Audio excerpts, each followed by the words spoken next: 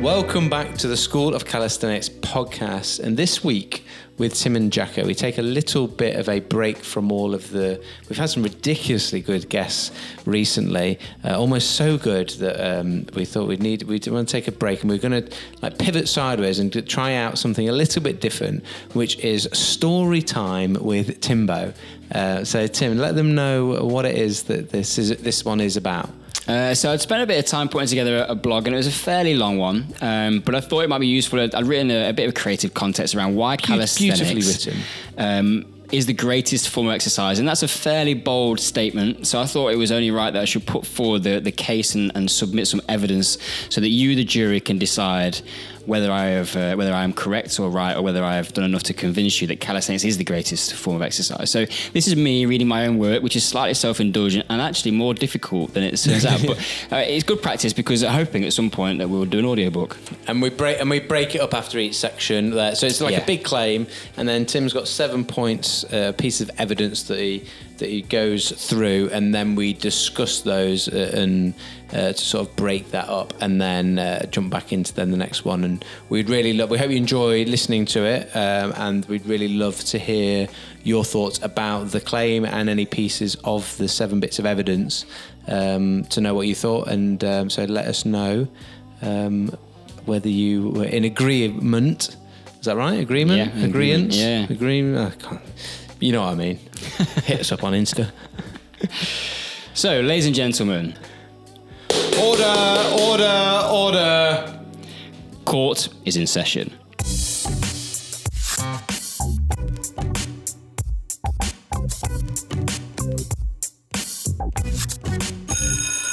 Welcome to Story Time with Timbo. So yes, now this is Jacko, but we've got a new little flavour for the podcast today, where Tim is he's been working really hard on his story time with little Jack, and he wanted to bring that game to the podcast, where he's going to read us through possibly the greatest blog. Well, I put a lot of time into this one, and it ended up being quite a long one. And I just thought it was worth maybe just making it a bit easier for people to digest, because it would have taken a little bit of effort to read it. But there's also some stuff in there which I think is really useful that we share, and opportunity for us to discuss it. So if you didn't manage to sort of find the 5-10 minutes it would take to read the blog, we thought we'd read it to you. So Tim's going to read it. So we're going to have some pauses throughout to be able to digest and discuss some of the topics, and hopefully some thought-provoking conversation will come out of it. So over to you, Timbo. Well, thanks, Jacko. I've practiced for the audiobook. So the blog was titled Why Calisthenics is the Greatest Form of Exercise. And we'll dive straight in. And as Jacko says, we'll dissect it as we go along. So for me to be able to make a statement that says that calisthenics is the greatest form of exercise, I need to be able to take on what is known as onus probandi, which basically means the burden of proof. So in a legal civil trial, it is the obligation of the plaintiff, the person who brings the case against another person in court of law, to prove the claims that they've made against the party, Jacko. So if I'm to prove that calisthenics is the greatest form of exercise, it is my responsibility to present the facts to convince you. Okay. Do you need convincing at this point? Yeah. Many would. Maybe not. Maybe you're probably like an I'm easy probably win. on one. If you were on the jury, let's call me a warm lead. Yeah, I was going to say, if you were on the journey, I'd be chalking up one vote already in my case. So we're going to need to determine the proof, and there are 3 different levels of proof. So in a civil case, the level of proof that is required to get a case deemed to be or lawfully judged is known as the preponderance of the evidence, and that means that it is more likely than not that the facts are, as a plaintiff, me, claims that they are. Right, more likely than calisthenics is the greatest form of training. It's more likely than not that calisthenics is the greatest form of training. Yeah. That would have to pass. In a criminal case, to give it some context, so more than 50, like 51%. Yeah. In favour.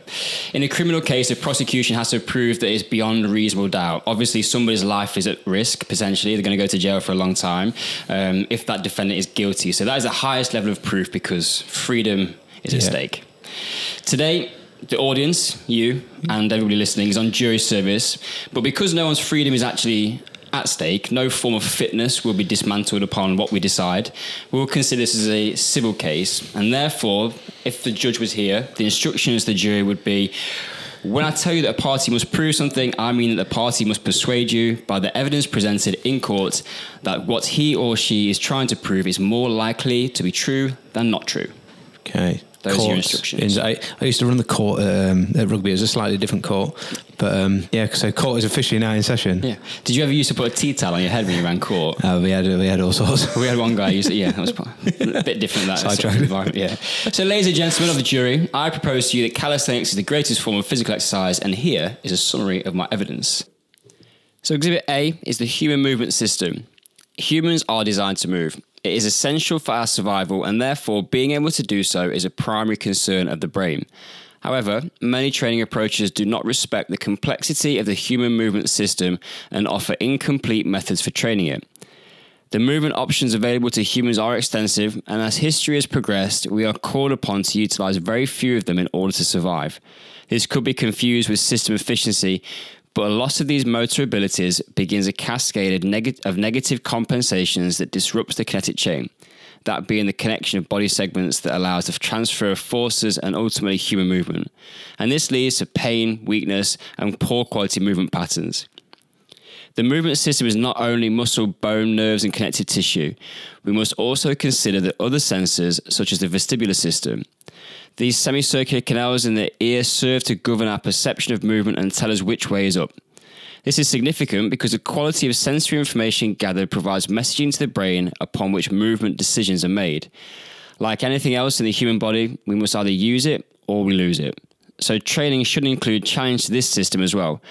Going upside down against a wall or spinning on rings is a great place to start. Calisthenics as a form of exercise requires you to connect the entire human movement system. You simply cannot perform a handstand, human flag, or even a high-quality pull-up unless you can achieve this. In bodyweight training, you must earn the right to progress because you are only as strong as the weakest link in your chain, and you can only hide from that for so long.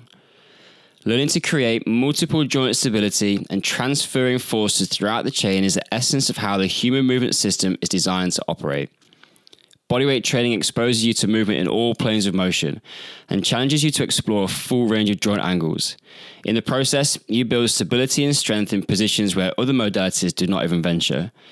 Furthermore, calisthenics is continually scalable, offering a progressive stimulus which is limitless and continues to provide the human body with the essential ingredients for controlled and efficient movement. Workouts are adaptable, and the principles of human movement that are so important for a high-performing functional system still feature when the desired adaptation changes. Training programs then can be designed for strength, power, endurance, or body composition. The evidence shows that the human movement system is designed as an integrated system with the potential for incredible things. A complete training solution must recognize this and challenge it accordingly. So now, Jacko, it's time for me to call my first expert witness, and this is Robert Shelp, who wrote a book called Fascia in Sport and Movement. And his quote from the book, it says, "The muscle-bone concept presented in standard anatomical description gives a purely mechanical model of movement. It separates movement into discrete functions, failing to give a picture of the seamless integration seen in a living body. When one part moves, the body as a whole responds." And I think that is just serves to illustrate the point that when we start to particularly think about the fascial system, that we are, anatomy textbooks would have us believe that we've got these individual muscles that bend and flex the elbow and it's one or the other. It's not really like that. We actually are one big piece of muscle, which hence then lends us to, if we're going to train the human movement system, we need to be respectful of how the system is actually put together, not what we get when we take a knife out and start chopping it into bits that our small brain can then start to understand and comprehend. Yeah, it reminds me of a few conversations recently with various different coaches where, and I've said it to you a couple of times, around going something seeming complicated, but actually like managing to somehow like not dumb it down, but like simplify it and go, it's actually like that idea is almost the whole thing moving as one is a little bit not less, it might be complicated, but it's also sort of a simple concept to get your head around rather than going, got to deal with all these things working independently. And that reminds me of when we were at the circus and Glenn, the director of training there, said that like, the first time I went down, we were talking about juggling and to say in juggling being more about balance than rather than necessarily, yes, it's about coordination, but the idea that when you're standing still and you wave your arms about, and even he broke it down to simply as if I lift my right arm up to the side, I should fall over because that weight should pull me down. Whereas I'm doing it now as I talk and I can't feel anything. But something is happening elsewhere in the body as I move that to keep myself still. Even walking, you think about the most thing, we take it as a simple movement, but if someone who walks in their gait pattern is all fairly unique for all of us, but it's an arm and leg exercise, like forces are transferred through the system, and if you try and walk around with your arms still by the side of you, it's going to take a significant more amount of energy. It reminds me, sometimes I saw a guy out walking the dog yesterday, and you know when you see really awkward runners, so this guy was like, he wasn't a motor moron, was he? Trotting, like, it's one of those annoyingly efficient runners. He probably runs. He smashes you at park run, that type of guy. But you look at him and he's holding his hands in like a T-Rex position, and he's like scuttling across the floor. I'm like, look how good, that's painfully inefficient. But I bet you're rapid. Yeah, but I think it's potentially you probably can't do anything else. Technique, like, I don't know, there was a guy I've seen at parkrun before ahead of me, and I thought, good luck. Like, in the first 100 metres, I'm thinking, good luck, son. You're not going to stay in front of me running like that. And then, like, I never saw him again, and he ran it in about 17 minutes. Yeah, I went to see the London Marathon once, and we were down at like mile 20, and I saw the elite female group come through, and I'm looking at the biomechanics in my eye. Whenever you see someone run, you're always kind of analysing what's going on, and it's shocking. But these girls are running 5-minute miles for 26 miles. Yes. But aside from the point, I think that goes to serve is that whilst we might have a purely like perfect biological, atomical perspective of what we think proper movement looks like, everyone's different, but the reality is everyone has their system which is built the same. Bone lengths might change, for example, and joint positions might change slightly, but ultimately we are talking about one big movement system as opposed to what the ankle does specifically around the gastroc, for example, or the soleus and the role of whatever they are, with knee bent or not be, any extension and whatever, or flexion. I think I'm with you, and I'm sure, I hope those listening are, with that first piece of evidence around the concept that rather than it being all these little parts that all work independently, that it is one system and everything has an effect on each other. This is a customer service announcement. Jacko speaking.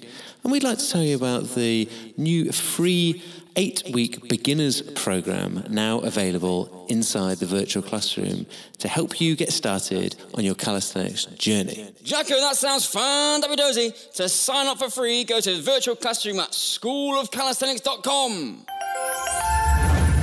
I think my closing remarks on that one is when we think about, take that into the context of a normal gym training environment, and we have a chest day, like from a human movement and performance perspective that respects the system, a chest day is irrelevant. Like, it gets you a bigger chest, but it's not actually doing something a lot of the time which is integrated into how the system is designed to move. So just some people can reflect on that. There'll be some shoulders and triceps going on that chest day regardless. It's very difficult to even iron it down to isolate it. Even if you're trying to isolate it and simplify it, you're still going to be using more than one thing. Right. Exhibit B. Right. Mental well-being. Sit tight. This one took me some time to write. In the year 2000, a study from Duke University showed that exercise was more effective at treating depression than sertraline, which is an antidepressant. Now, in 2019, despite what the drug companies may lead us to believe, scientists have proven that exercise has significant positive effects on anxiety, stress, depression, and attention deficit.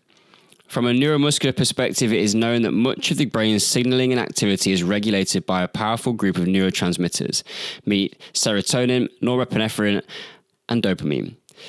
Serotonin mediates brain activity and influences mood, anger, impulsivity, and aggression. It is often prescribed in drug form to treat depression, anxiety, and obsessive behavior.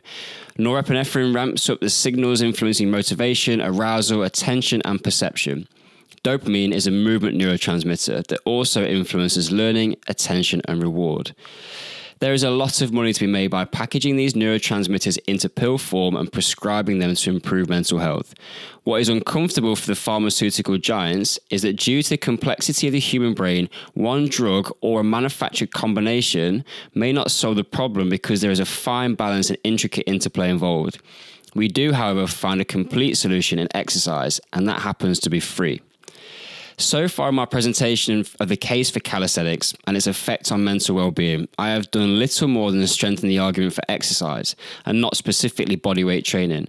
That is true until we consider dementia and Alzheimer's disease, and it is here that calisthenics stands apart. A growing body of research shows exercise to be a potent stimulus to improve the brain's infrastructure by developing and enhancing the neural wiring at a cellular level.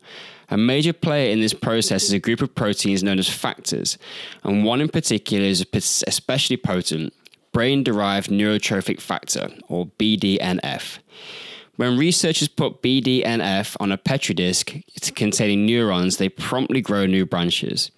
BDNF then is like a neural fertilizer, and exercise generates plentiful quantities. Research studies have found it post-training in the hippocampus, an area of the brain associated with learning, memories, and emotion. In 2007, a study found that the rate of learning was improved by 20% following exercise compared to before. Interestingly, this correlated directly with the levels of BDNF present in the brain. But just doing exercise will not make you smarter or initiate the development of new neural circuitry. There must be an appropriate stimulant. In conditions such as dementia and Alzheimer's, we find dying and damaged brain cells. We know, however, that it is possible for neurons to grow, divide, and propagate through a process known as neurogenesis. This is the foundation of neuroplasticity, or the brain's ability to change itself. Scientists have shown that exercise stimulates neurogenesis and BDNF production. It is in this perfect partnership we have the creation of new neurons and the fertilizer to help them proliferate. But there is one condition. Exercise must include complex, novel tasks that require coordination and skill acquisition. The stimulus must prompt the need to learn, and therefore it cannot be achieved through something we already have mastery of. Due to the challenges of experimenting on the brains of humans, neuroscientist William Grinoff set up an experiment which compared running rats with a group that was set tasks on balance beams and unstable objects. After 2 weeks, the rats faced with complex motor skill challenges showed a 35% increase in BDNF compared to the group that just ran. That's a big difference in brain fertilizer. If something is to hold the title of the greatest form of exercise, it should create an environment in which our mental health can be trained and enhanced to the same extent as our physical body. Calisthenics provides this through an exercise form based on progressive and continual opportunities to learn to move in new ways. The never-ending skill acquisition process which will stimulate new neural circuitry to stave off degenerative mental illness, in addition to stimulating aerobic training intensity. When we combine the additional benefits of play and the social culture found in calisthenics, we have something very powerful. If that wasn't enough, the new neural circuitry that you develop through calisthenics will actually be recruited by the brain and used for thinking. The prefrontal cortex will co-opt the mental power of the physical skills and apply it to other situations. I put it to the jury that calisthenics might even make you more intelligent. And my expert witness for this component of my case is Dr. John Ratty. He wrote a book called Spark, and he says, exercise strengthens the cellular machinery of learning on 3 levels. First, it optimizes your mindset to improve alertness, attention, and motivation. Second, it prepares and encourages nerve cells to bind to one another, which is the cellular basis for logging in new information. And third, it spurs the development of new nerve cells from stem cells in the hippocampus. Over to you, Jacko. I was thinking, I've got 3 things I'm thinking. One of which is that I think I'm supposed to be providing some sort of argument against, maybe, it's difficult. I think it's just a discussion of the... I'm just thinking of being in court, like if I was on just to spice it up a bit, but it's difficult. If this were a courtroom drama, like A Few Good Men, yes. I would expect you to be stood there. You can't handle the truth. This is a bit like the way I see it is like Eminem and 8 Mile. Like I'm just spitting real talk, and you're like, got nothing. Is that good? Actually, close the case now. I've got 6 more exhibits.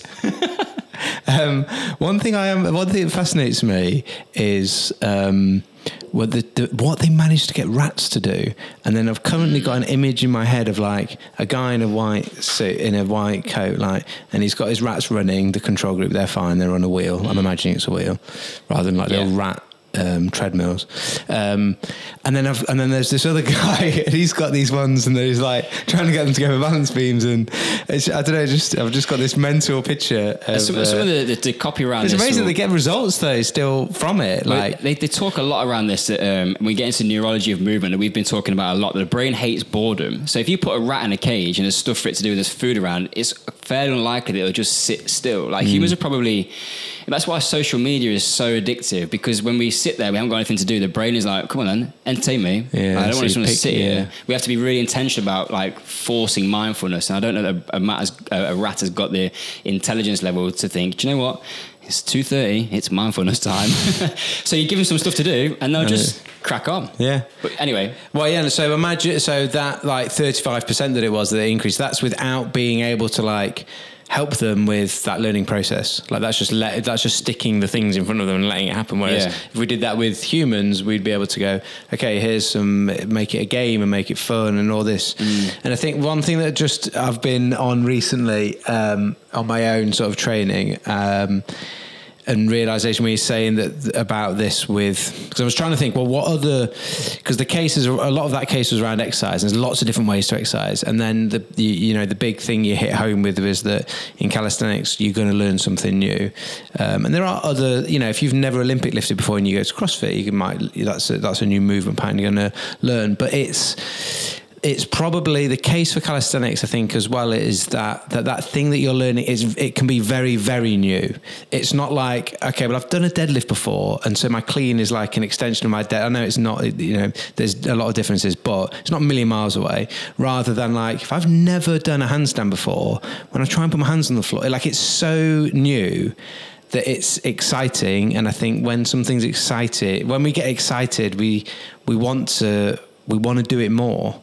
And I think the important thing is also this section about mental health needs to be viewed in context or alongside the human movement system being a connected chain, which is one piece. So we're looking at things that for it to be the greatest form of exercise, we need to utilize a full movement system, and we need to have continuous skill acquisition opportunities.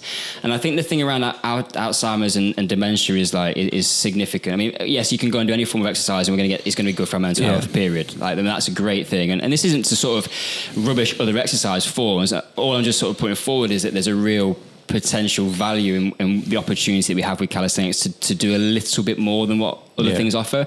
Because you're right, with like CrossFit, an example, there are skills in there you're going to have to learn, but once you've learned them, what happens? They just get ramped. You just do more of them.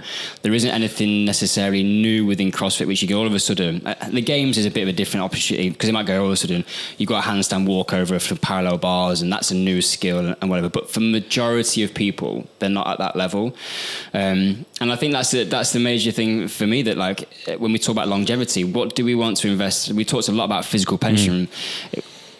Investing in skill acquisition and keeping the brain fresh and never stopping that. Like calisthenics is never going to give you, it's never going to stop giving. There's always going to be something you can learn. And yes, it gets harder.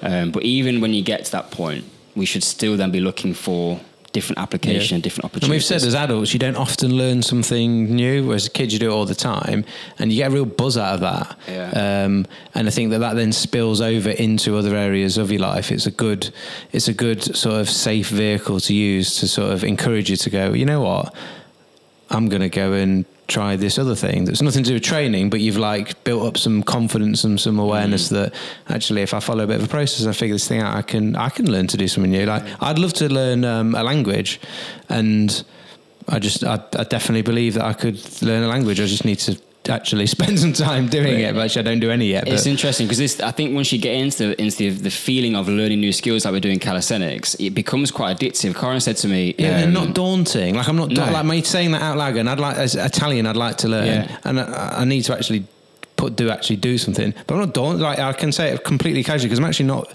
It doesn't bother me. It doesn't scare me. So I don't find it daunting. Well, she said to me, "What do you want to do for your birthday?" Which is not till November. And if you want to send presents in, that's fine. But but she said to me, "What do you want to do? Do you want to go away for a weekend, or do you want to like? I want a new watch. I want a fitness tracking watch with a heart rate monitor, that sort of thing. Been looking at for a while." And I said, I started thinking about it. I said to her, "Do you know what? I want to go and learn something. Like, can we go and like?" let's go on like a drawing retreat or something. I would love to be able to draw. Oh, really? And she's like, yeah, if you want, but like, I actually really want to learn to draw caricatures. That's that's what I want to work towards. But I'm an awful drawer. And she was like, yeah, but what if you're better than me? So don't worry, I am absolute toilet at drawing. But that you're right, that process of I just teach myself. It's creative, which I like. Yeah. But teach me something new. It's such a great thing. And Calisthenics for one has given me confidence to embrace that sort of stuff for sure. Exhibit C is play. You'll like this one. Play must be fun, otherwise it's not play. In its purest form, play has no rules. It involves creativity, movement, and engages the body and mind. As a child, you learn to move and refine your skills through play. It helped you to understand where your body was in space, and you explored ways to move and you found out what your limitations were. Play was in fact the original exercise right up until adults made it structured, uninteresting, and defined it with social norms, etiquette, and acceptable behaviours. If exercise isn't fun, you will find reasons to avoid it, or you'll force yourself to do it, but your brain won't be engaged or interested, and as such, you won't get the stimulus that it needs. You can see the evidence for yourself next time you're in the gym. Just watch people on treadmills or bikes, reading magazines or watching television. The brain dislikes boredom, so when the exercise activity is of no interest, the only way to get through a training session is to occupy it in some other way. Play is a big part of calisthenics. It offers the freedom to explore movement, to see what your human movement system can do. Exercise in this format doesn't revolve around reps and sets. You do it until you're tired or ready to do something else. Play doesn't have a structure. Not only does play make you happy, it creates the conditions for the brain to acquire new skills. It also allows you to test your limitations, and sometimes you'll find yourself doing something that you didn't think that you could. Play increases effort, motivation, and adherence. And when you're enjoying exercise, you will move with more purpose and better quality. Calisthenics in itself is play, and play is the freedom to have fun. Now, my expert witness is Dr. Stuart Brown, a book that you're reading, Jacko, and I thought I'd just bring a little bit of his wisdom to the table. And he said that play seems to be one of the most advanced methods nature invented to allow the complex brain to create itself. I think that's pretty cool. He literally is like, if we didn't play, if play wasn't like a thing, that we wouldn't exist. As a species? As a species, yeah. That it's that because we would never have worked out the world around us. Yeah, and worked out how to live in harmony with each other. Yeah. I don't think there's a lot more to say on that one, apart from having spent over a decade of working in the fitness industry and been part of it for a long time. You don't often see play in fitness. We construct games, like we have sports and stuff, and that is essentially play. But in the realm of, if you're not a sporty person, where do you get play from in a fitness environment? You don't. Like, it's not to say that you don't enjoy a workout. You can enjoy it, but is it playful? If it's 50 of these, 40 of these, 30 of these, or 10 minutes to do the most amount you can, that's not play. That's a structured workout with a metabolic outcome. Play is like, what are the rules? There aren't any. And actually, the purest form of play doesn't have white lines and a grid and rules where you can and can't move into these positions, so you have to pass the ball backwards. It has to. Well, he says in his the truest form of play is where there is no. It has no intent, like there's no reason for it. You're just literally doing it for the, the opposite of doing something for the sake of it. Just doing it for the pure enjoyment, joy of it. Like when you see, you sometimes see with young animals or whatever, where they're like, we've been at the zoo or whatever, and there's like a monkey like running off a thing and jumping down and like splashing the water and getting back up and repeatedly doing it. And literally, there's no reason for it. It's not jumping in the water because it's cold. One needs to soak up. It's repeatedly doing it because it's just having fun, just enjoying the thrill of falling through the air or whatever it is. Didn't you tell me there was something from an animal's perspective about survival? They use play to hone survival skills. No, so that was rather it was like I would often used to think of you'd see like young like cats say like fighting, like play fighting. You think, oh well, that's so that they're learning how to like fight and defend themselves. And play fighting, apparently, this is so Stuart Brown in his research says that it's not to do with that, and it does make sense. It talks about it's learning how to be part of society in terms of you play fight and you get to find out like what's too much and what's not and what's acceptable and how to actually get along with another person rather than learning how to fight. And apparently if you like you can put I'm sure he reckoned that you could put like an animal back into the wild and it could actually still hunt, like even if it's never like had to do it as a. It can just automatically do that side of things. But what it needs to learn to do is to socialise and work within their like what do you call a group of cats? It's got a name in it, like a herd of cats. It's not a herd, is it? Pack. That's it. Yeah. Pack of wolf cats. Pack. Yeah, it must be pack. Lion Herd. Pride. Is it a pride of domestic cats? I don't know. There's a couple that hang out outside mine actually. That I might ask them. Right, the next one's a bit shorter. We'll rattle through these a little bit quicker. So I agree with you that calisthenics definitely allows you to play more than other forms of training. Well, I've experienced quite a few different forms of training, from rugby through to just weightlifting and various stations. And calisthenics has definitely got something that gives us the freedom to mess about. And we talk about it a lot. Someone said to us, "What are you boys doing? Because it looks like you're messing about." And that was exactly what we were doing. We were pretty much, and that was because it wasn't like we weren't playing with a few progressions. We were literally playing like in the gym. Yeah. We didn't know enough to know the progressions at that point or to know how many reps of it we should do. It was literally messing about. Some of the best days we had. Right, onwards. Exhibit D, accessibility. Forms of exercise that require a lot of equipment or specific venues mean that you can only participate when you have access to them. Anyone who has gone from a fully equipped gym to a standard hotel fitness centre will know this pain. Yes, it is possible to do something, but that might be a long way from the effective session you would have in your normal regime or environment. Calisthenics is about mastering your own body weight, so you carry the required equipment around with you by default. When you have an exercise repertoire of movements that can be done anywhere, you can always do a training session with the intensity required to get a desired adaptation. At times, there will be a need for something to pull against to ensure you have a balanced program, but a set of gymnastics rings are cheap, transportable, and can be hung from any suitable tree, beam, or bar. This piece of evidence around accessibility must be considered in light of the rest of the case of presentation so far. All the aforementioned benefits of calisthenics are available to you anytime, anywhere, at an extremely low cost. And Jacko, I'm going to allow you to be the expert witness for this one. Thanks. I was wondering whether I was going to get a chance to. Yeah, I think this is fair to say that most other forms of training have to have some other type of equipment, so that if you don't need any equipment and it makes it more accessible, then that's got to be a tick box in a positive note towards calisthenics and bodyweight training being the greatest form of training. I mean, when I go to South Africa, I've got a set of rings there now, but they live there. But they were the cheap set that I bought, the first ones I ever had. You say rings, but like you could, and you can hang. You said hang the rings around a tree, but you could just pull up on a tree branch. Yeah. Like there is plenty opportunity to. And the other thing that if you look at, you have to then. You look around and be creative with the world around you to go, actually, how can I use my body as the resistance and find something to hang off or do? You know? And then all the other stuff is literally just you and your body, you don't need anything.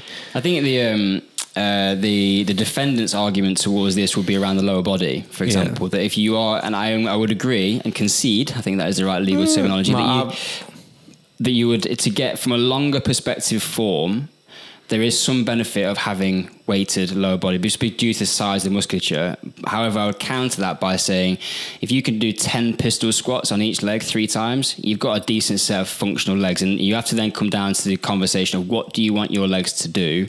Because you don't need to be able to deadlift 2 times body weight to enjoy functional life. And that's what I was going to say in terms of the argument is, well, if your legs need to look like a bodybuilder, or you want them to look like a bodybuilder, well then, you've got to have to lift bodybuilding weights. But what are your legs for? Like, what are we designed for? Like, if you want to create massive overload and create much bigger quad muscles, then you're going to probably you're not going to be able to do it through bodyweight squats. But if your legs are there so that you can run for like a long time, then you don't need that. And it's actually then down to like what we actually think we need. And often for guys, like you've talked about the body dysmorphia thing, from years and years and years and years of things that like a lot of the time guys, we think that like the body that we should be obtaining is basically something that's not made from natural sources. And there used to be no such thing as like the period of life that we currently live in is so small compared to like time that man has been around, that like, but we can't get, it's difficult to get your head around that on a day-to-day basis. Like people didn't, I mean, how long we had even had shoes for? Probably like, we just haven't had stuff in the grand scheme of things for not a long time. Certainly like weights. Yeah, I think like early 1900s, 1913, 1920 was when we had a barbell. Yeah. And we now like, we lost in world if we didn't have one. Yeah. But I agree, like I had a sprint session on Monday, just started getting back in and that's body weight, or you do some jumps and plyometrics, but what the outcome of that is going to give me is one, survival. So like the brain's interested in survival, so if I need to run away from something or want to run towards something to protect it or be a hero, sprints is pretty good. Big fat slow tree trunks, not great for that. So if I want to go and pull Jack out of the road when there's a car coming, I'm going to need to be able to shift a little bit. And I think you just have to reframe it, go, well, you can't get big legs calisthenics. Do you want big legs or do you want functioning legs? Because you can do that with body weight. If you think that every time you sprint, your body is just, you're sort of decelerating 9 or managing 9 to 11 times body weight in sprinting movements, that's much more significant than a double body weight deadlift. And some of it's like genetics, man. Like I know loads of people with bigger legs than me and they don't do any squats or any weights. Like they don't train, but their legs are bigger than mine. Like, because genetically I've got skinny legs. All right, E, longevity. So you are going to have the same human body until the day you die. That's a morbid thought. We are all going to die. But I like it. I like the simplicity. I'm gonna have this body. Yeah. Until you die. Yeah. Whilst most people live in the blissful ignorance that this day is a long way off, your body is slowly deteriorating, and there will come a period of time when you are less able than you are now. If you want to live a full life, you must ensure you maintain your ability to move for as long as possible. Movement is life. When you lose the ability to move, you're going to lose your life, or at least your freedom of enjoyment of it. Exercise and nutrition are the most potent weapons you have to combat the onset of movement degeneration. Therefore, the greatest form of exercise should represent the investment that will reap the largest return from your physical pension. What are the things that the human movement system prioritizes above everything else, regardless of age? Big biceps or a big butt? No. In terms of its optimal performance, the brain wants structure, integrity, and dynamic postural control in order to move well and without pain. It wants joint stability and neuromuscular control. It wants balance and range of movement. It wants strength for precision and strength to overcome external forces. It wants all of this to be linked through a connected chain. Through calisthenics, you will find all these things come as standard in the training package and the pursuit of seeking to master your own body weight. A human flag may look like a great trick, but view it through a different lens, and you will see a representation of what one system can do. High-level shoulder range of movement, stability and strength, which is presented through a newly acquired movement pattern that now allows you to create and transfer forces through the chain and defy gravity. In over a decade as a professional in the elite sport and fitness industry, I have seen a lot of people whose exercise preferences are slowly grinding down and breaking their bodies.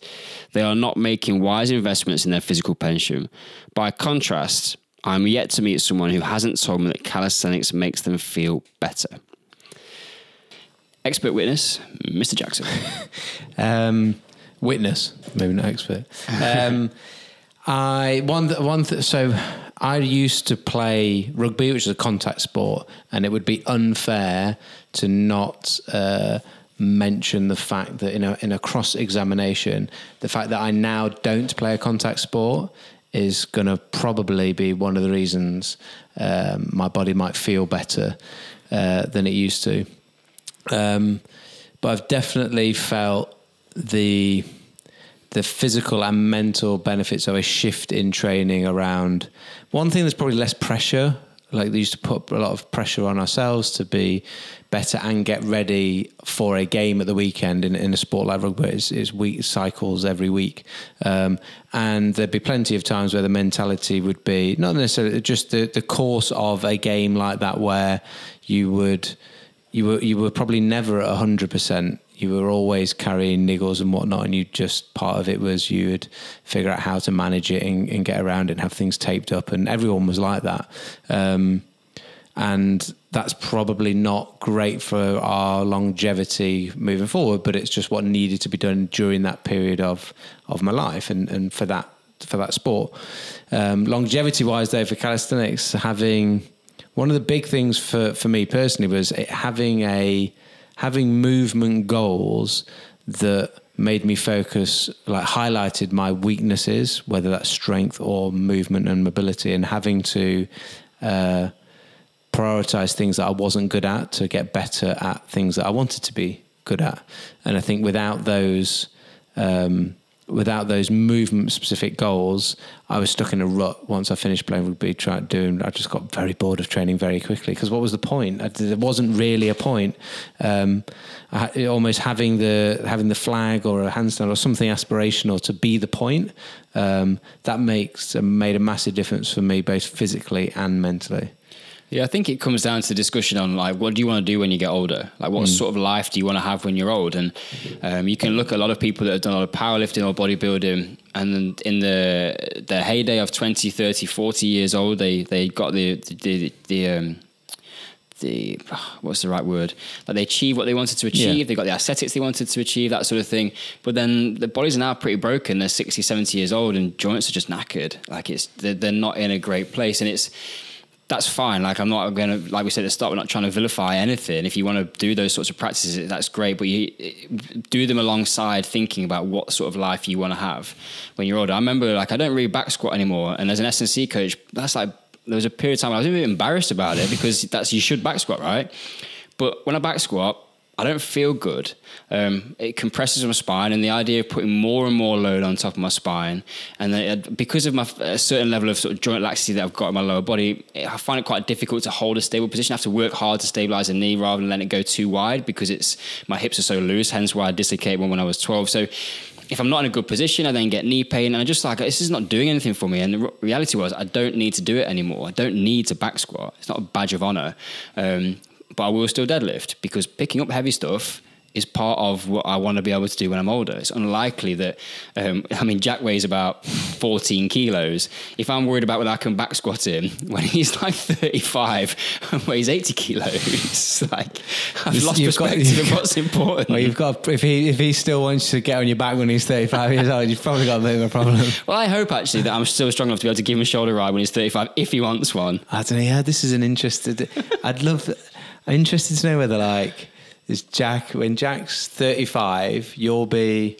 Oh, crikey. What is he now? So 33 years from now, that's going to put me at 70...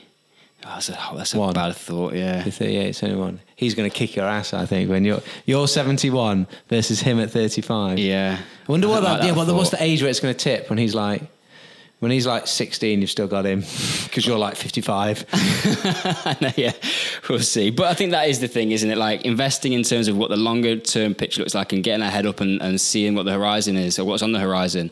And my proposition, as we've spoken about, is that calisthenics, again, because of the things that we've talked about, not only just the mental health and the physical benefits and movement chain, it does set you up for a functional body. And people get uncomfortable with the word functional these days, but functional defined and being able to do what you want to do. Yeah, able to do things. One thing, we recorded another podcast earlier today, and one thing that it was talking about we were talking about the nutritional thing with Dr. Sally Bell, and one thing that I made a point about in it was that when we're thinking about, like, our health from what am I going to eat now, because I want to be healthy in like 20, 30, 40 years' time. It's really difficult, because at the time I just really crave that cookie or whatever it is. And it's difficult to make a decision now based on, like, really far down into the future. Even if I rationally know the thing I should do is have the salad, I'm going to choose the burger or whatever. And I think the same goes with this training. Right, I'm going to choose to train now based on how I want to be in 30, 40 years' time is a difficult decision to make, but this is an additional case for calisthenics, being that the way it is going to help with that longevity, but it gives you a focus in the now that is still something that you want to do. I mean, you want to learn to do this new thing, this cool thing, or whatever it is, the movement that you want to do, a flag, handstand, or just a frog stand, or you just want to learn to do your first pull-up. You really want to do that right now, but it's also building up a physical literacy that's going to see you in good stead moving forward. So you don't have to make this decision that you're torn about, like, I'm going to try and make a good decision now, but it's not really the one I want to make. It's like, I want to learn to do a handstand and I want to do that now, but it's also going to give me all this stuff when I'm older if I continue to move. What about if you flip it? And we've talked about hero training before, but like, are you strong enough to save your own life? Because you might be thinking, well, what do I want to do when I'm 70? But you might actually, and this is like, I'm playing sort of fun with it, but like, if you have to save your own life, how you train and how you prepare yourself for survival, brain's number one concern, are you able to save your own life? Because you might not have you might need to be able to do that one day. You might not have the physical ability to, depending on what. And we went out and did a Tough Mudder this year with the School of Calisthenics community, and then we were at Mike's gym for the Marbella trip, and Michael put it like, this is like real world, but we actually come off the Tough Mudder going, it's easy. Like if you train calisthenics, like it's not difficult. Yeah, we didn't do any. There was one really high wall that there was like 3 different size walls, and the highest one most people were like getting helped up and whatnot with, and I was like, I didn't want any help. But then also at the same point, I was like, people are going to. My perception was people are going to think I should be able to do this easy, but I was looking at it going, that's pretty high. I don't know. This is going to be quite. I think I can do it, but I think it's going to be quite hard. And then I surprised myself at how easy I found it, because it was like a muscle up with your legs. Yeah. But we don't train going over walls ever. Yet the way we train lets us be able to apply that straight away, which is cool. And the confidence to be able to do it. We had a filming session a while ago, and I had to park around the back, and the road was closed because of some road works and some building works, and I had to get over around, but I didn't want to walk around. I was a bit late, so I saw this wall, and it was probably as decent, like I don't know how tall it was, but I had to jump on a dustbin to be able to get over the wall and drop down the other side. So let's say it's a decent sort of 3 meters high maybe. And I just looked at it and went, yeah, I'm going to do that. I just jumped up, and it wasn't something that I thought about, but had that my life depended on it. And I know people go, yeah, but when your life depends on it, you get this extra reserve and you actually can do things you can't do normally. But it's just an interesting thing of like, we've talked before about how strong are you in the world? Like, have you got strength that you can do it? Can you jump off a 3 meter wall and land without tearing your ACL, for example? Some food for thought on that one, but it is you can romanticize it. Don't test that out. Yeah, but you can smile about it, and it's a bit of fun. But at the same time, I like being in the world and confident that I can move. Yeah, and I've got some basic strength. Longevity for calisthenics. Longevity, tick. Would you like to be one to exhibit F, Jacko, which is growth mindset? Well, that would be the next logical one after E. Creating opportunities with our physical training to do things that we don't believe we can transcends a feat of physical strength. It could be so powerful that it influences all areas of your lifestyle, relationships, career, family, health, and finances. This is about more than taking a photo for social media that will give you a short-term high when we see the likes roll in. Now, this is about changing perspective, self-belief, and developing a positive state of mind. This is bigger than a handstand. Tangible goals are everywhere in calisthenics, and providing you trust the process and commit the time and effort, you will redefine your impossible. Everything feels hard and out of reach when you start, but at some stage along the journey, you will feel a glimmer of hope that something is happening. Motivation skyrockets, and soon the day comes when you will do something for the first time. As you celebrate that moment, you think about what you might do next. But now the landscape has changed because everything seems possible. Calisthenics has the power to change your whole outlook on life. So when I was writing this blog, I went out to the community on Instagram and asked them what was the biggest benefit that they've experienced from calisthenics, and left it as a fairly open question. So my expert witness I'm going to call this time is for one of those legends who replied, and it's from Mr. Retro Robbie B, virtual classroom member, and he said, calisthenics has given the confidence and self-belief in his own abilities where I doubted myself before. The little victories along the way have helped me to not only develop myself in terms of movement, but mentally as well. And I think that sums this section up perfectly. Yeah, no, I couldn't agree more. There's something, I feel like there's something in me, and I think that there's something in all of us where we like a challenge. Like, and sometimes when it's just too much, it can be too daunting. But what's nice about calisthenics is those challenges, like, particularly the way that we've tried to break it down and present it is like, okay, you want to learn how to do a handstand and you're like petrified of going upside down. We're going to start the frog stand. And at first you look at the frog stand and you go, yeah, but I don't think I could even do that. But it's not so scary because you're not fully upside down. So, okay, I'm going to give it a go. And I've seen this other person doing it in the gym, and I've seen it on the video, I'm going to give it a go. And you have that, like Robbie said, that little win, and it just progressively builds your confidence. Redefining your impossible doesn't happen in an instant, in a day, even though like the final part of it might when you do it for the first time, but it's often a build-up of series of smaller steps that are constantly building our confidence, our mental sort of capacity to deal with different stuff. You can see growth mindset in calisthenics because if people stay in the game for long enough, they do harder stuff. Like the things that they go on to, like say they can they first learn to do a back lever. It's a fairly good sort of jump on point. When they start that back lever training or that calisthenics journey, if you said to them, do you think they'll be able to do a human flag? Well, I don't know. But they do eventually because they take the steps and they go through the process. And as they do one thing, they build trust and they can do it in something else. And I definitely think that it will span out into other areas, just like the mental health, like just developing your mental well-being and developing new neural connections in the brain is going to allow you to apply that to other learning opportunities. I do think calisthenics is a vehicle to allow people to actually experience more growth mindset in their life or be more aware of it. And again, it's not exclusive, like picking up the heaviest weight you've ever lifted as a power lifter is going to go through the same process.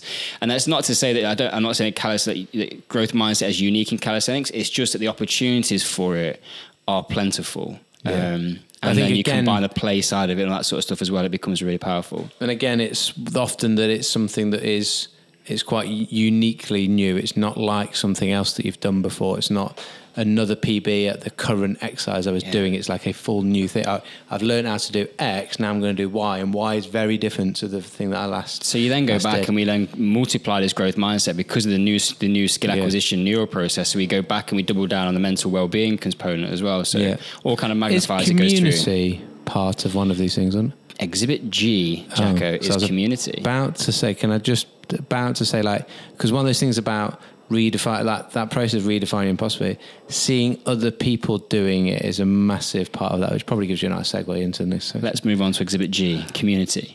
Community and real human connection might be the thing that we as a society are most deficient of in this day and age.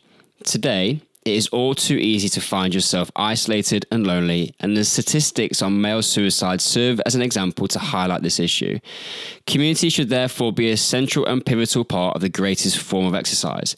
Humans need people around them. They need interaction, support, laughter, friendship, and love. In any healthy fitness culture, you should find a community that is welcoming of all people, regardless of ability or background. In calisthenics, this exists in abundance.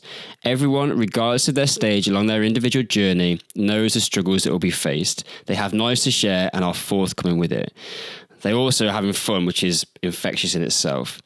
We have experienced at the School of Calisthenics something completely incredible with our community, and it is something very, very special. The expert witnesses on this one, Jacko, are numerous. I'm going to quote Fit Addict Jem Hallam on this one. Community of people, this is when asked what's the best thing calisthenics has done, the community of people with their unique goals but coming together in mutual support. And another one from Calisthenics on Instagram. The best thing about calisthenics is the community. People like you guys with knowledge and that contagious good vibes. It's one of those things. It gives me goosebumps when we're talking, and I mean this genuinely. When we started messing about, which is what someone said it looked like we were doing in the gym with some calisthenics, we had no idea that there would be a School of Calisthenics one day, and and even then when we started the School of Calisthenics, like we hoped and thought that we would help people with their training and help them to learn how to do things, but we had no idea about the community that was going to get built organically as a result of it. And I guess really I just want us to say thank you to everyone that's part of it, because without the community is what it's all about. I think it's probably what we're most proud of, and not that we did it ourselves, but we're most proud of everybody being part of it. And it's not like we didn't set out to do that, so it's not something we're going to take responsibility for and pat ourselves on the back, but we are what the School of Calisthenics represents, and the people that are part of it and how they interact and engage, support with each other, and the general vibe, like we said about the good vibes and the positivity. That's what I am proud of that. And we're just part of the community. Exactly. That's what, like, the same as Fit Addict Jem, who you just quoted there, is part of the community, and it's like no one owns or controls that community. The community itself is its own thing. and it's a special thing. And so thank you to everyone that is part of it, and is remaining part of it, and inputting and actually just everyone just driving it together to ultimately help everybody with all those things that you just said, that help people with their training, enjoy their training, and how that is just spilling over into other areas of everyone's life. Yeah, I think in terms of the case that we're putting forward in this blogging podcast is that I've been involved in health and fitness for a long time. And when I used to go to gym and bench press and back squat, there were always a bro community of people that you would sort of engage with, and you have your gym mates and acquaintances, but it was never the same. People were never as forthcoming as what they've been in calisthenics. When I started and we went to the park and trained there, if somebody else was training it, there was just a conversation. It was so easy. And that person would either ask us a question or tell us something or give us some advice. And then bringing other people in and connecting them, it's been a real sort of organic process, but different to other things. And again, I'm not saying you don't get great community in CrossFit. I'm not saying you don't get it in bodybuilding, whatever it might be. It's just that as I said in the blog, any healthy fitness community should have a culture of acceptance and embracing and bringing human connection, because it is super, super important. Yeah, and you definitely gets another tick. For calisthenics. So we've reached the point where I shall make my closing remarks, Jacko, and then you can wrap up if you want to with a verdict. The greatest form of exercise must create the conditions for optimal physical and mental well-being, health and performance. And that doesn't mean performance for a big one-off event. I'm talking about performance in life. Our happiness is founded on much more than what we do whilst we are physically training. What we choose to invest our time, energy into should impact all areas of our life and our enjoyment of it, both now and in the future. There are many ways to exercise, but I put it to you that they are not all equal. Few can claim to enhance body, mind, and soul like calisthenics does. Yes, there will always be a personal preference, but this is not what's on trial today. To illustrate my point, spirulina might be one of the most nutrient-dense foods in the world, but not everyone wants to eat it. That, however, does not change the fact that it is extremely good for you. I have presented the benefits of calisthenics, the evidence as to why calisthenics is the greatest form of physical training. I ask you now to take a step back and reflect and see the bigger picture. Where else can you find all these benefits in an exercise form where everything is equally scalable as you progress and improve? You never finish calisthenics. It will always be ready to give you more. I rest my case. So, the verdict point now. Have you reached a verdict on the things we've been talking through? What do you think? It would be great if we can pick this conversation up. Yeah. So it's time for us to consider the verdict. The jury is out. I think that is the correct thing. That's what it's on. Legal drama, isn't it? And we would like to hear from you out there listening to the podcast, and even, or if you've read the blog before and you've listened to this as well. Share your thoughts. What do you think? I appreciate it's probably a relatively biased audience that if you listen to the School Calisthenics podcast, you probably engaged in calisthenics training, but there might be a few things that you disagree with, or you just have some additional thoughts that you'd like to share. We'd love to hear from you, so you can hit us up on Instagram and send us messages. Let us know what you thought of the 7 points of evidence that Tim raised, and we'd love to hear what you think. So your final instructions is you must now decide whether I have, given preponderance of the evidence, done enough to persuade you that what I have presented is more likely to be true than not true. So until next time, court adjourned. So thank you so much again for listening. We don't take it lightly that you give up probably an hour of your time to listen to these podcasts, so we really do appreciate that. We hope you got a load of value out of it, guys. And if you did, we would love you to do a couple of things for us. One of them is tell other people and share it if you thought that we were adding some value.